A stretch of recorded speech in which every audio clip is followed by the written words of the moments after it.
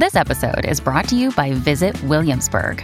In Williamsburg, Virginia, there's never too much of a good thing. Whether you're a foodie, a golfer, a history buff, a shopaholic, an outdoor enthusiast, or a thrill seeker, you'll find what you came for here and more. So ask yourself, what is it you want? Discover Williamsburg and plan your trip at visitwilliamsburg.com. Hello, everybody. This is Marshall Poe. I'm the editor of the New Books Network. NBN listeners like to read books and buy them. So we thought we'd tell you that right now, our friends at Princeton University Press are having a remarkable site-wide sale. You can get 50% off books, including ebooks and audiobooks, with the code 50, F-I-F-T-Y, at checkout until May 31. You can save some real money on Princeton University Press books. I encourage you to go there and check it out. Welcome to the New Books Network. I'm Caleb Zakarin, the assistant editor of the New Books Network, and you're listening to New Books and Biography. Today I'm speaking with journalist and author Steve Kemper about his new book, Our Man in Tokyo, An American Ambassador and the Countdown to Pearl Harbor, published by Mariner Books. Our Man in Tokyo tells the story of Joseph C. Grew, one of America's most experienced and influential diplomats in the first half of the 20th century.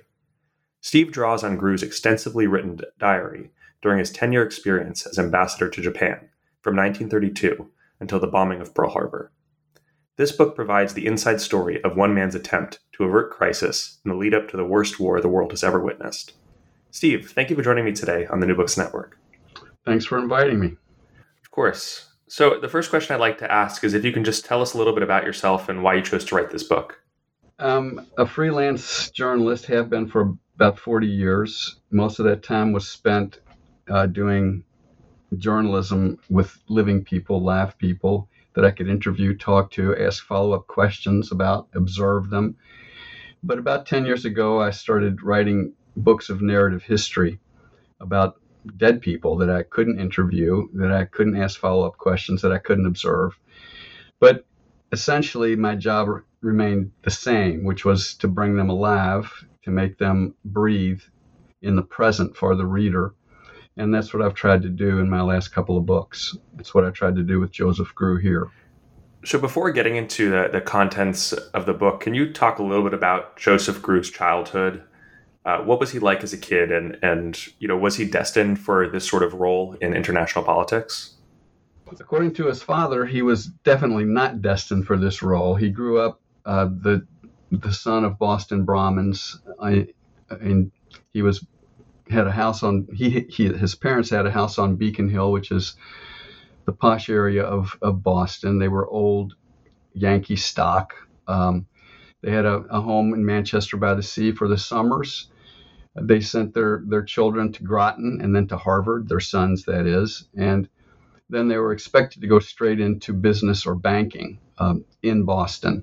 And Joseph Grew decided that is not what I want to do. The very idea bores me to tears, and so I'd like to go into the Foreign Service. And his father said, no, I think instead you go away for a year and think about it and come back and then go into Boston business or banking. So he went away for a year, had great adventures in the Far East, and came home and said, I haven't changed my mind. And so his father really had no choice. He went into what became the Foreign Service. There were no professional diplomats or Foreign Service officers at that time. They were all wealthy people, amateurs who knew somebody in politics and got appointed. And Grew was one of the first people who helped to make the Foreign Service professional. And he became a legend in the Foreign Service because he served so many places, 14 different posts all over the world, including Assistant Secretary of State, which was second in charge. But to get back to this story, he was in Turkey as ambassador in 1932 when President Herbert Hoover asked him to take on the most difficult post in the world at that time, which was Japan. Why exactly was it that Japan was such a difficult post? What was Japan's political culture like before Grew arrived? Well, the precipitating incident, I guess you could say, was the invasion in 1931 of Manchuria by Japan's army without seeking permission from the civilian government of Japan. It was a sign that the militarists were flexing their muscles, and they wanted to change the way things were done. They had visions of an imperial empire throughout Asia, and a mere civilian government appeared to not be part of their concern. So Grew was sent there to try to talk sense to people who might have some sense, to try to get them to withdraw from Manchuria, and to try to preserve the relationship that the United States had with Japan for quite a while, a good relationship for the most part. Of course, that was the dilemma. There were people in Japan who wanted to preserve the relationship, and there were people in Japan who were determined to undermine it or even destroy it. Can you talk a little bit about what that relationship was like? Was it a primarily an economic relationship, or were there other things that bound the two countries together? No, it was extensive. The financial relationship was very important, of course. I think Japan sent 40% of its exports to the U.S. That's about the figure that I remember. 30 or 40% was with the United States. Yeah, and they imported, most of their imports came from the United States, and Japan desperately needed both of those kinds of traffic, because it was a country with almost no natural resources of its own. So it had to import all the things that it needed to become an industrial power, which it had done partly through the United States. And as an industrial power, it needed to sell its exports to countries around the world in order to maintain and advance its economic life. So the Depression, of course, came into play here, and a lot of nations put tariffs on Japanese imports, which began to undermine the Japanese economy, which, of course, when you have economic instability, it's a perfect nurturing ground for all kinds of bad things. So, but it wasn't just economic, as I said, it was also cultural. There was a lot of cultural exchange. There were a lot of tourists that came back and forth. There was a lot of educational exchange. A lot of Japanese leaders sent their sons to American schools or British schools. The military, there was a lot of exchange between the military. The promising Army officers went to school often in Germany. Promising naval officers often went to school in Britain or at the U.S. Naval Academy. So there were many different lines connecting the two countries. And where at this time did power primarily reside in Japan? You mentioned the military before. In addition to the military, were there other interest groups or players that held power? Well, this was, of course, exactly the kind of question Grew would ask himself, because as the ambassador, he needed to know where those levers of power were, so he knew whom to talk to and whom to try to influence. So besides the military, there were several groups that were important. One was the cabinet, the politicians. The other was the palace, the emperor. This was a vital source of power and influence, because Japan was a very complicated place. It was supposedly led by the Emperor Hirohito, who was the head of state, the commander-in-chief, and the spiritual leader. He was considered a god, literally a god in Japan. And so nothing that he did could be wrong. Therefore, he was not allowed to make any decisions, because human beings tend to make mistakes. Divine emperors are not allowed to make mistakes. So he seemed to have all of this power, and yet he really had very little power in some ways. But his advisors exerted a lot of power on the army, on the government, on the public. The military, the same thing. The cabinet was appointed not by politicians. They weren't elected.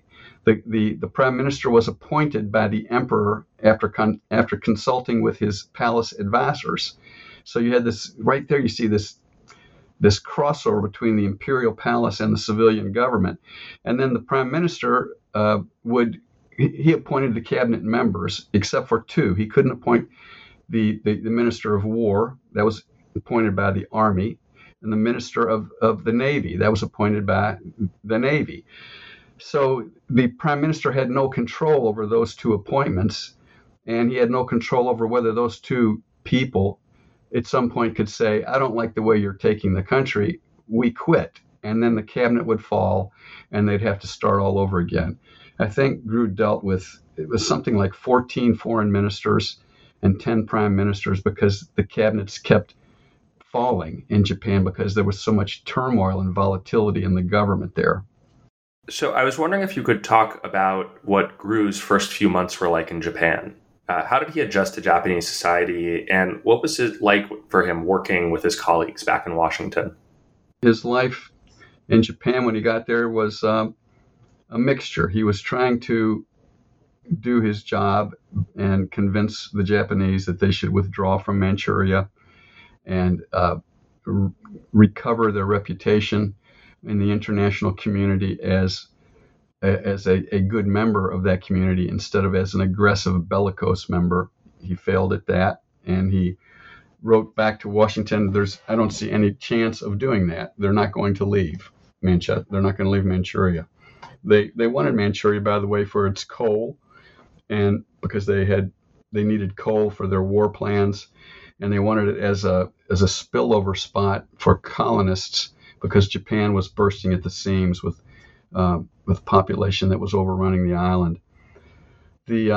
As far as his relationship with Washington, D.C., that was a really interesting part of the story because it was only later in the year that Franklin Delano Roosevelt was elected president. And so Grew didn't know if he was going to be reappointed or if he was going to be fired because Grew was a Republican and Roosevelt, as we all know, was a Democrat.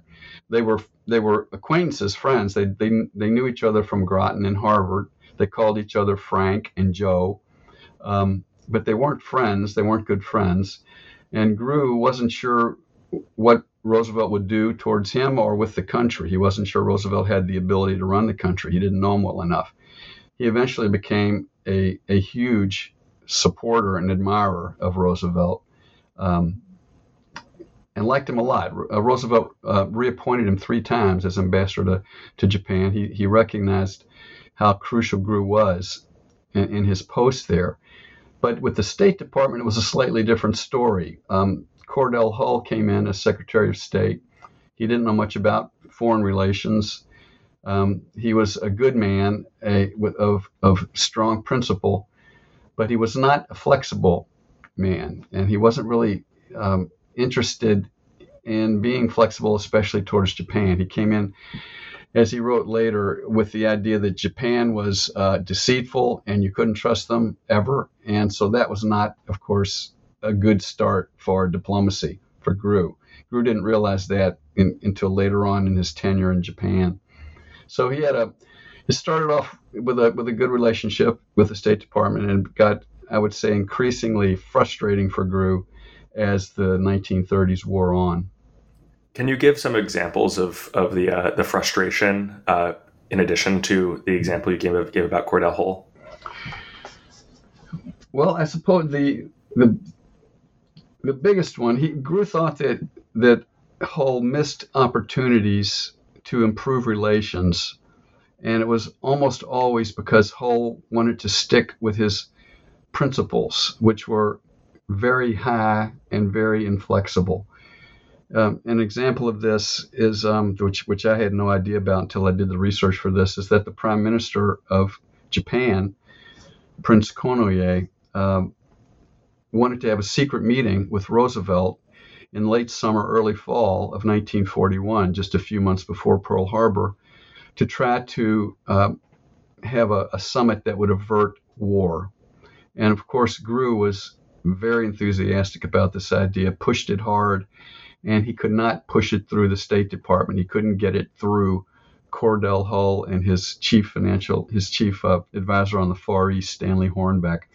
They insisted that Japan meet certain criteria before they would agree to a meeting. And Grew thought that was putting the cart before the horse. He said, let's have the meeting, and then we can impose these requirements if it doesn't work out. And Grew didn't want to do that. I mean, Hull didn't want to do that. He said, no, you basically accede to our requirements or we're not talking. It was striking to me to read that.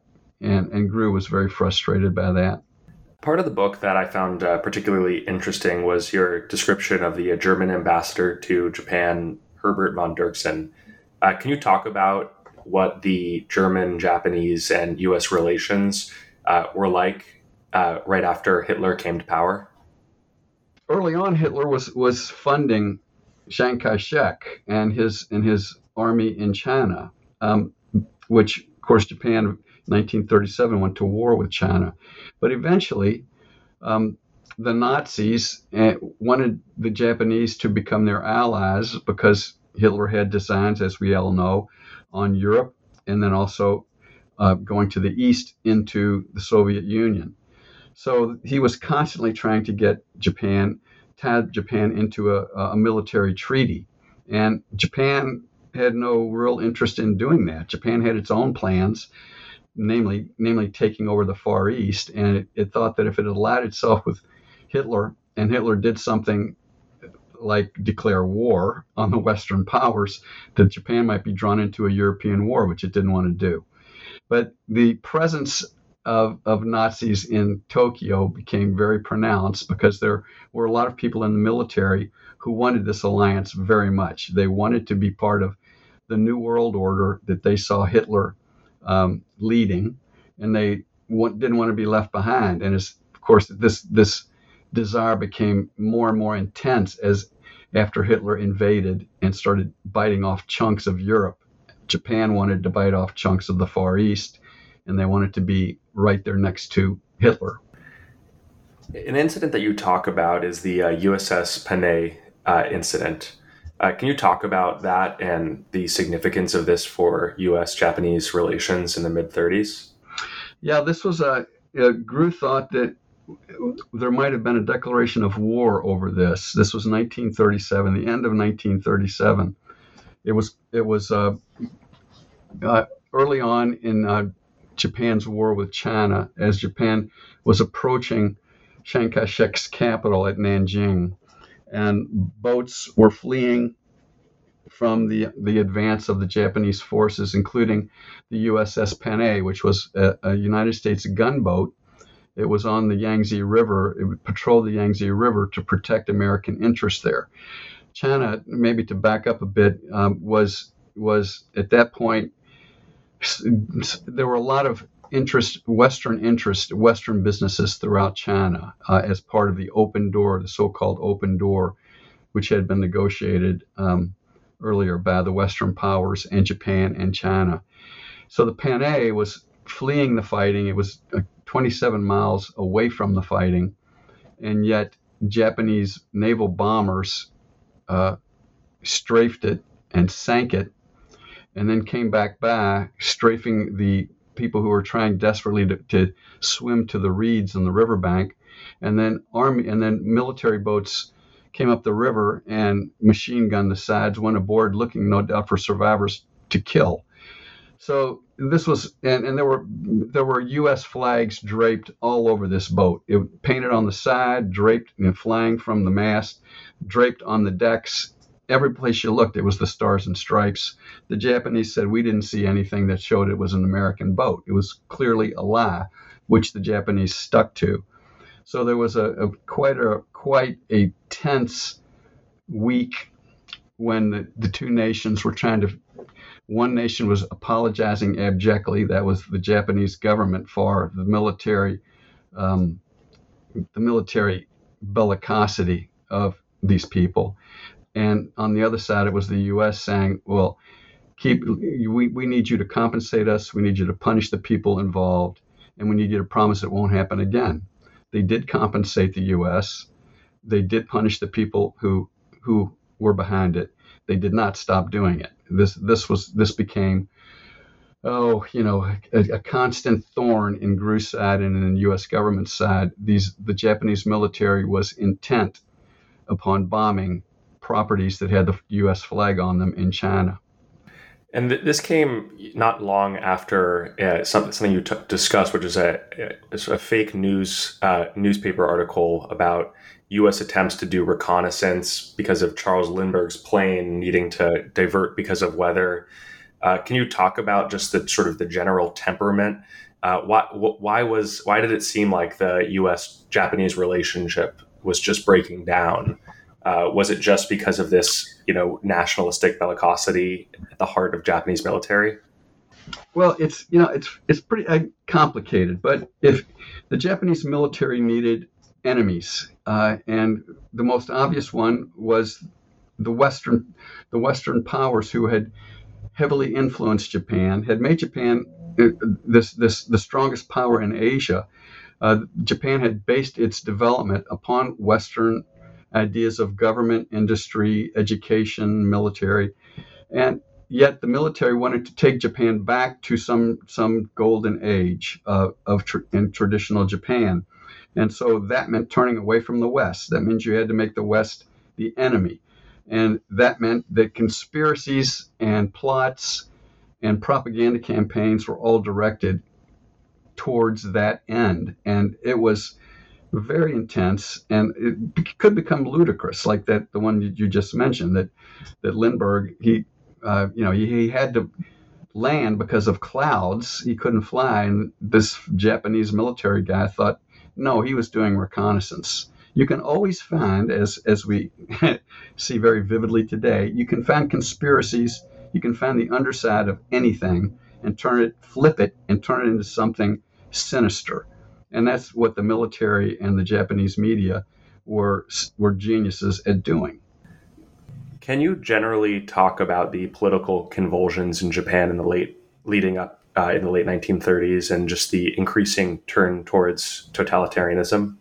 Well, it started in the early 30s and then worsened throughout the decade. There was actually there were a lot of assassination attempts. A couple of Japanese prime ministers were killed. A number of top business people were killed because they tended to support the West and were opposing militaristic plans.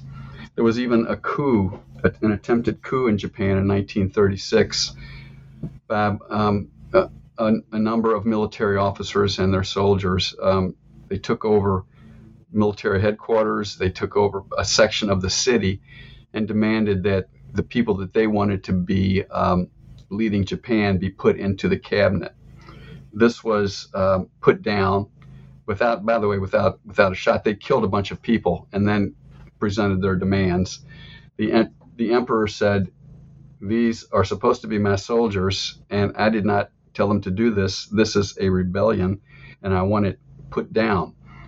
And so the army, who had in many ways encouraged these sorts of feelings among the young officers, or at least had not stopped them from having these feelings, finally had to do something to put these young radicals in their places. And they did that. They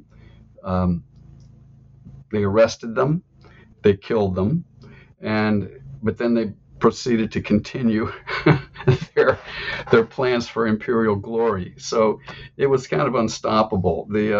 Every time that there would be some possible reason to turn away from militarism and aggression, the military leadership would back down in the face of these young officers who were radical and were insistent upon invading Japan, upon invading Indochina, upon developing a plan to invade the United States.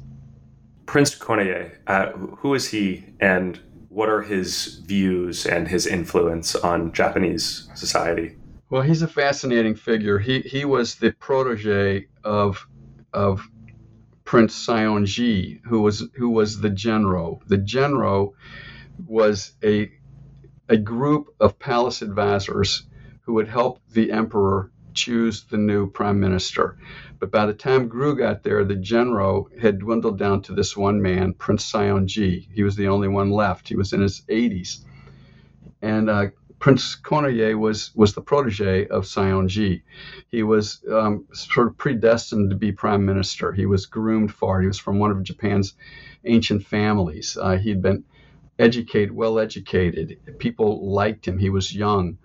But he started getting influenced by this radical element in the military, and he started moving away from Seonji's sympathies with the West and towards totalitarianism. And in fact, he served as prime minister twice. The first time he got Japan into the war with China. That was in 1937. And when he got them deeply embedded in that, he quit because he was a weak man. He did not like to be in the middle of conflict, and so he quit. But then he came back in 1940 at the insistence of the military, and that's when Japan declared itself a one-party government, and basically the Diet, which was the parliament, had no power at that point. And Konoye, he had the rhetoric, but he also realized eventually that this rhetoric has taken us into China, and we've lost a lot of our people in China, and it's impoverished my country. And now the military is talking about invading Indochina or even invading British colonies and starting a war with the United States and Britain, and I'd better do something because this is all going to be my fault as well. And that's when he came up with the idea of the secret meeting with FDR, which didn't come off. And so when that didn't work, he quit again. And the person who followed him into office was General Tojo. I was wondering if you could discuss the lead up to Pearl Harbor and just the eventual decision for the U.S. to go to war. And just, where was Grew during all of this? What was his perception of this lead up and the events? Well, at one point, Grew had been acknowledged as the best informed diplomat in Tokyo because he had, of course, a military attaché, commercial attaché, all of his undersecretaries. They were all tasked with funneling information to Grew about every aspect of Japanese life so that he could send it on to Washington, D.C., so that policy could be formed with good information. As Japan became more and more totalitarian, censorship became typical. It became the norm. And it became dangerous for Japanese to visit the embassy. It became dangerous for Japanese to be seen or suspected of giving information to Western diplomats. And so Grew's sources of information began to dry up. And so although he knew he had direct conversations with the foreign minister and other close contacts, he was not getting the breadth and depth of information that he was getting before. He knew that things were going south, but he didn't know how badly. He did know that they were getting worse and worse, and he even sent a telegram to Washington, I believe in early November, that the Japanese may do something suddenly and violently against the United States. And of course, he was absolutely right about that, and that was not considered possible by most people in Washington. They didn't think that this little country would dare to declare war on the mighty United States. So there was a misreading. And Japan, by the way, thought that the United States would crumple if Japan dealt a severe enough blow, that the United States would not fight, that they were a nation of pacifists and isolationists with no stomach for the hardships of war. Both sides misread the other pretty badly. You begin the book with a pretty interesting description of Grew's just general reaction to the lost potential between the Japanese and U.S. relationship. I think somewhere he's writing in 1942 after Pearl Harbor. And you discuss a very strongly worded review that he had written about the policy failures, something that he chose not to publish. Can you talk about these pages that are now missing from history? Yeah, that was his what Grew considered his final report from Japan. He wrote it when he was interned in Japan after Pearl Harbor, everybody in the embassy spent 6 months interned in the embassy before they were released through negotiations with the Japanese and American governments. And then he wrote on the way home on the ship, he wrote a long letter to Roosevelt, a cover letter that he put with his final report. And when he got back to the United States, the very first thing he did was to go see Cordell Hull and hand him this report, which contained a lot of his thoughts about his tenure in Japan and a lot of questions about why the U.S. government had done certain things and not done certain things. And foremost for him was the refusal to meet Konoye in the late summer, early fall of 1941 to try to maintain peace. And Cordell Hull did not receive this well at all. In fact, threw the pages back across the desk at Grew and commanded him to destroy every copy he had of it. Well, Grew was a good soldier, and he did destroy that report. But he also put in the record that these pages were missing, that they had been destroyed upon request by Secretary Hull. But he left the letter to Roosevelt. That's in the archive. So it's fascinating to me that, in other words, Grew he obeyed the instructions, but he also left a trail, saying there was something here, and it's worth thinking about. And my approach in the book is that his 6,000 pages of his diary, which he kept in Tokyo, all of his dispatches back and forth to the State Department, his personal letters, telegrams, speeches, and the news clips that he saved, all of these things, his final report can be discerned, the outline of it anyway, in all of that massive documentation. And that's what the book assumes.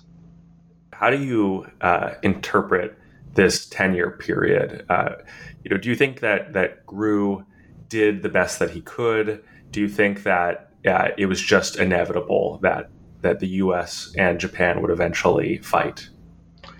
I think both. I think Grew did the best that he could, and I don't think that anyone could have stopped it from happening. So that's deeply frustrating for Grew, of course. He considered his tenure a failure because an ambassador's main job is to keep the peace, and he couldn't do that. But he comforted himself, and I think he was right, with the knowledge that he had done everything possible to keep the peace. And it was overwhelmed by this imperialist ambition, this militaristic, nationalistic hunger to take over territory. And, it was, we know what happened. I mean, that's the thing about my book. For Grew, for most Americans, Pearl Harbor is this horrible beginning. But for Grew, it was a tragic ending. That's well put. With that being said, I was wondering if you could talk a little bit about what Grew's experience was like after his ambassadorship, what he did, and just talk a little bit about what his life was like also after the war. Well, when he got back, Secretary Hull sent him barnstorming around the country giving speeches. And of course, everybody in America wanted to hear what Grew had to say because he'd spent so much time in Japan. He knew them better than just about any other American at the moment did. So I think he gave 250 speeches in his first year back or something like that. And he was adamant about two things. One, that the militarists had to be rooted out of Japan or there would not be a lasting peace. They had to be destroyed. And second, that there were good people in Japan who did not want this war, who they were going to fight it because it was their country, but they did not want to fight. They had not wanted to fight it, and that needed to be kept in mind for after the war. So that second part eventually got cut out of the speech because it didn't fit with the war propaganda. After Hull retired due to sickness and a new Secretary of State came in, he appointed Grew the director of the Far Eastern Desk, which was a perfect job for him. And then eventually, the next Secretary of State appointed Grew Assistant Secretary of State, so he was second in charge.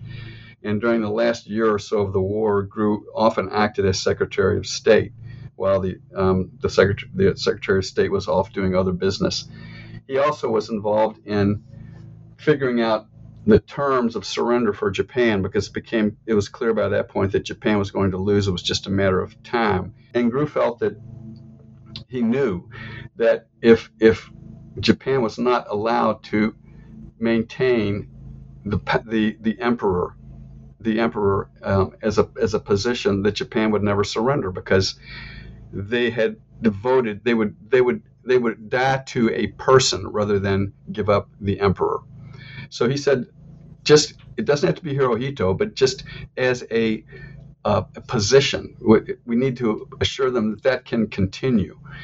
And that was accepted at first. And then by the time Truman went to Potsdam to talk to Churchill and Stalin and Chiang, it had been cut out because by that time we had the atom bomb, and we didn't need to, Japan didn't need to have any say in anything at that point, because we weren't going to have to invade.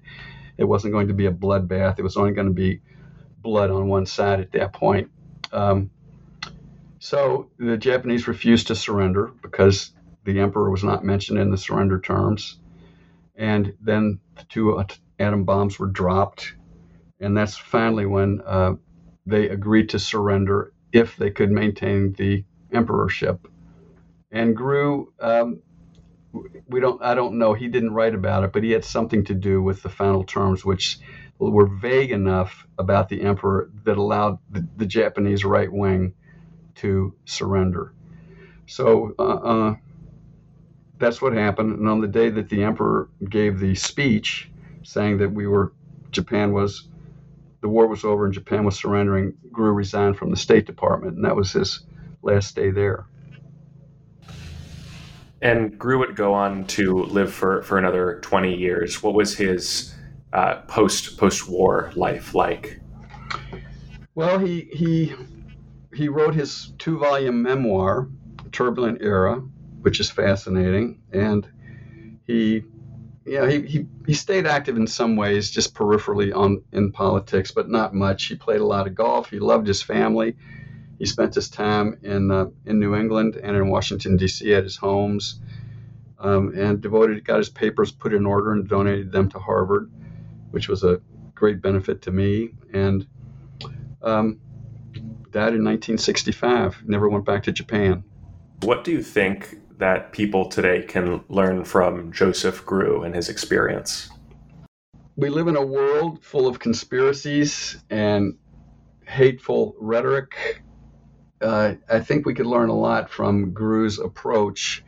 Diplomacy depends upon rationality, on logic, on, if not friendship, at least civility.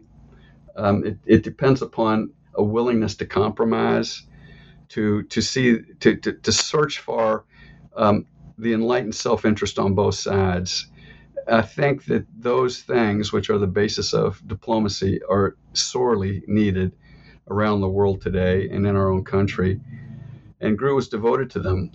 But when those things get overwhelmed by illogic, irrationality, hatred, refusal to compromise, we have what we have now. And it's not a good place to be. And for you personally, is there anything after this that you are thinking of writing? That's always a funny question for a writer, because you either are terrified because you don't have anything, or you're. But for me, this is probably my last book. I don't think I want to climb Everest again. So I'm 71, and I think it Grew is my curtain call. Well, if you ever decide to change your mind, we'd love to have you again on the New Books Network. Thank you so much. I appreciate it, Cale.